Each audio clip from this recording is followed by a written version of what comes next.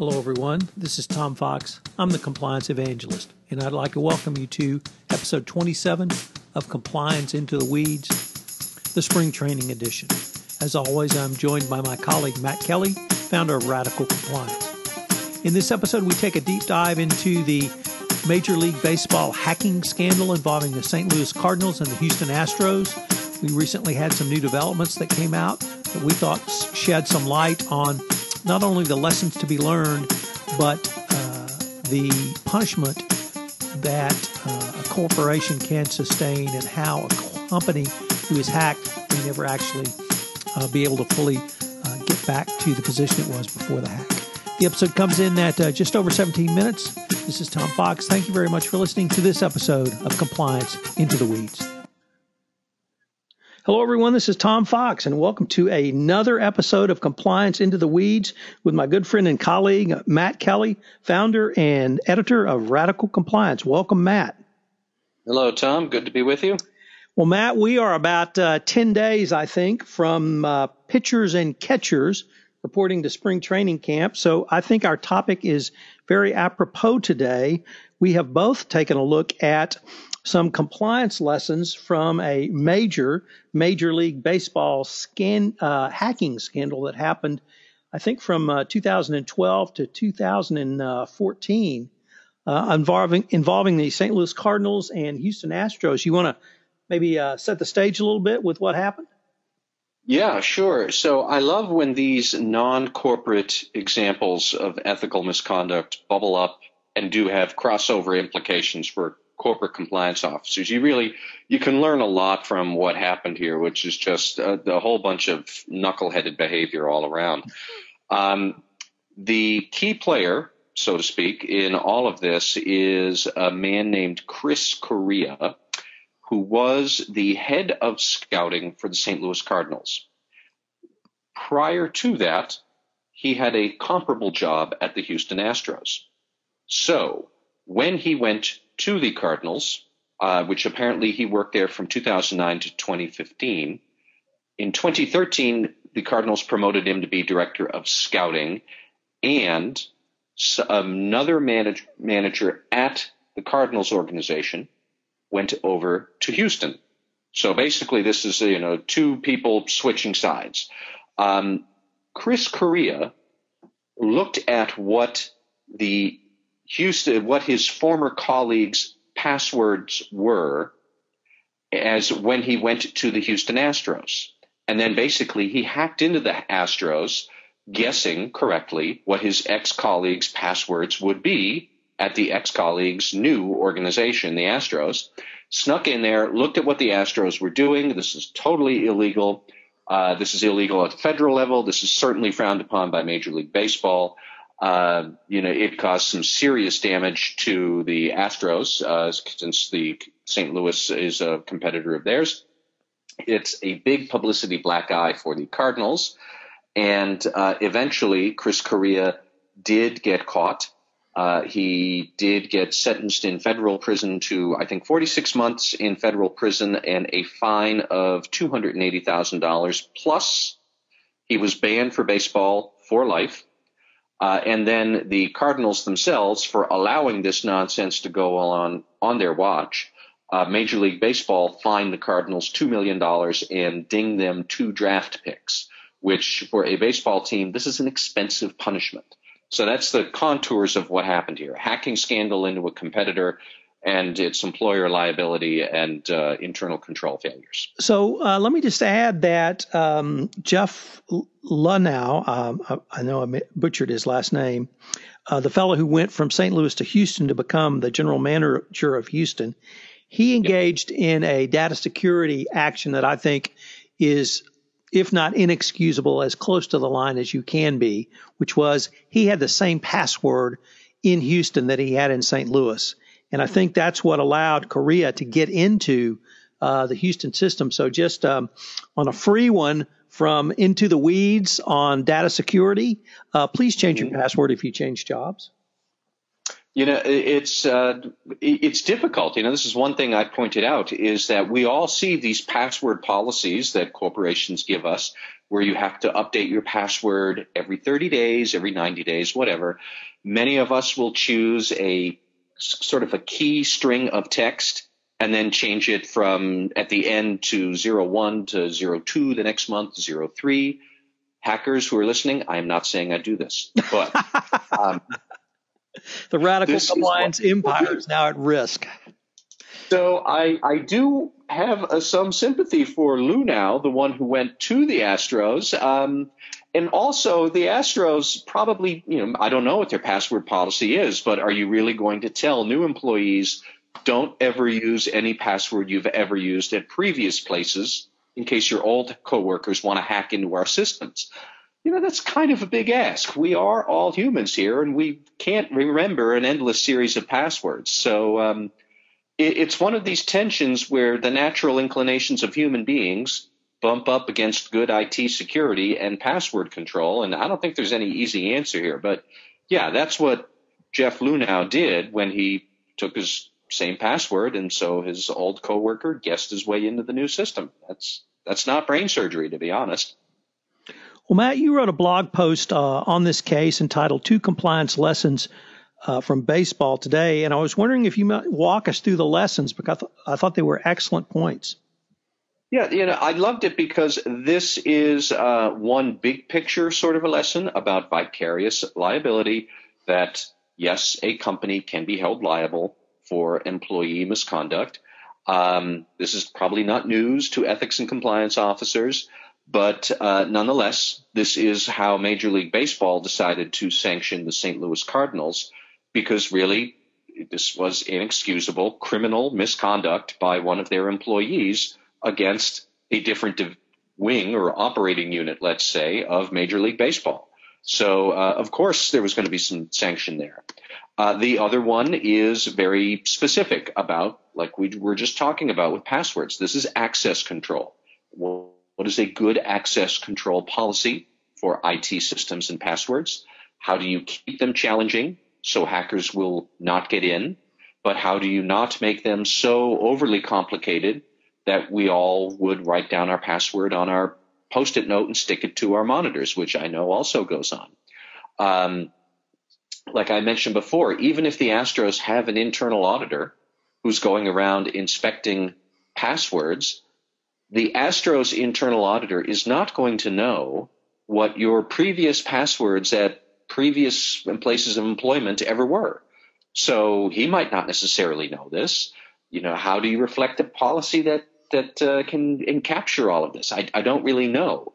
But it's a great lesson because you've got, like I said, these big picture questions about the responsibility of the organization as a whole, and these nitty gritty details about access control that they cut across all sorts of problems that compliance and audit executives encounter. So the vicarious liability, Matt, one of the things that has always struck me about vicarious liability, which doesn't seem to enter the conversation as often as I think it should, is that even if the corporation affirmatively told the employee, here, Mr. Correa, do not do this, the corporation accepted the benefit of his illegal conduct. And in this case, he had roamed around in the Astros player talent evaluations, who they were going to draft, and he specifically did so before making recommendations as to who St. Louis would draft. Now, the information we have to date does not indicate which, if any, of the St. Louis draft picks may have been influenced by the illegal conduct by Mr. Correa. But assuming it did, and even if they did not draft someone, Cardinals, as the business organization, received the benefit of Mr. Correa's illegal conduct. And so that really led me to think about what's a fair penalty, either to assess against the Cardinals or to, if not reward the Astros, compensate them for their loss. So we know that the commissioner fined St. Louis $2 million, and he also gave to the Astros 2 draft picks in the upcoming draft. I believe positions 57 and 75, 56 and 75. Now, most players drafted at those positions. In fact, I don't think any player drafted at those positions has ever made it into the Hall of Fame. St. Louis does not have a first-round pick this year, so the Astros will not get a higher pick. But the way baseball draft works, there are certain segmented slots that receive something called slot money, and each player is assigned a range of dollar values which a club can sign the player for, and the more they can save within that range means the more they can spend in for other players. And if you don't use that money at all, subject to certain conditions, you can roll it up to pay other players more money. So these two picks turn into $185 million in slot money. So that's $3,850,000 in fines paid over to the Astros from the Cardinals. All of that's a long-winded way of me saying, Matt, or at least raising the issue. How do you evaluate the damage in this type of injury? I've been wondering about that too. And your point about the slot money is well taken. But on the other hand, I also think, we need to remember that Correa, when he looked around at the Astros system, he looked at how they evaluate players. And now they know how the Astros evaluate players. Everybody does. I'm sure that this information is leaked out. But it is not as if St. Louis can unknow what Houston does. And it's not as if Houston can easily change how it evaluates players. You can't suddenly say, well, we're going to stop paying attention to how they throw the ball. That is a very core duty in baseball. So it's almost like this is a lasting intelligence into an opponent, and it must be challenging for Houston to figure out how it can erase that sort of damage or regain the competitive intelligence it was trying to protect there. I don't follow baseball enough to know the intricacies of it, but it's what Correa did was serious misconduct. And, there's a reason why the judge threw the book at him and sentenced him to 46 months in prison. And baseball has kicked him out for the rest of his life. He's not an old man either. And this is what he does. And he's not doing it anymore, even when he does get out of the federal pen. So I guess maybe that would lead to a information governance point, which is if you've got some crown jewels, you need to protect those. And that would be your highest risk of loss, because as you just articulated, Matt, this is not a one-time loss. This is an ongoing loss which translates to a gain for St. Louis, but a loss that may not be able to be remedied by the Astros in a way other than changing their evaluation protocols, which is probably not something they want to do, even if they can do it. So if you've got crown jewels and they're not patent protected, you better trade secret protect them by not letting anybody roam around in your system. And there's one other point about access controls I did want to bring up here. It's worth remembering, how did Chris Correa figure out what Mr. Lunau's password was in the first place when they both worked for St. Louis? Well, it's because Lunau, when he returned his St. Louis issued laptop to the team, he returned it to the team, and Correa then looked at that laptop. Now, Chris Correa had no business looking at that laptop. Jeff Lunau, was definitely higher up on the organizational chart than Chris Correa was. When your CFO returns his company laptop, you, the compliance officer or the staff auditor, you don't get to nose around on his CFO's laptop even when he leaves. So this was a flaw around what we would call the principle of least privilege. An employee should only see the information he needs, not information that he can see, just what you need to see. And a subordinate to the general manager does not need to see the general manager's laptop, even when the general manager is on his way out the door and giving it back. So that was actually how Chris Correa figured out the general manager's password in the first place, and then made the deduction that probably he's going to keep that same password when he goes to the Astros, which of course was the case, and leads us to all these blog posts and hand-wringing in the baseball press. It's just, like I said, great example of technical problems and bigger operational problems all around with this case. Matt, I think we would be remiss if we didn't end our podcast by tying this case, the actions of Mr. Correia, and the entire enforcement action to Greek tragedy, because it was really Greek tragedy that brought this to the public awareness. And I say that because apparently the Astros were none the wiser to Correia's illegal act until Correia surreptitiously boasted about his act by leaking it to the online publication Deadspin.com. And he did this with the express purpose to humiliate the Astros general manager. He provided the information on the internal trade discussions that he had hacked from the Astros database and forced Lonau to actually apologize internally to certain Astros players that he'd given a frank evaluation to.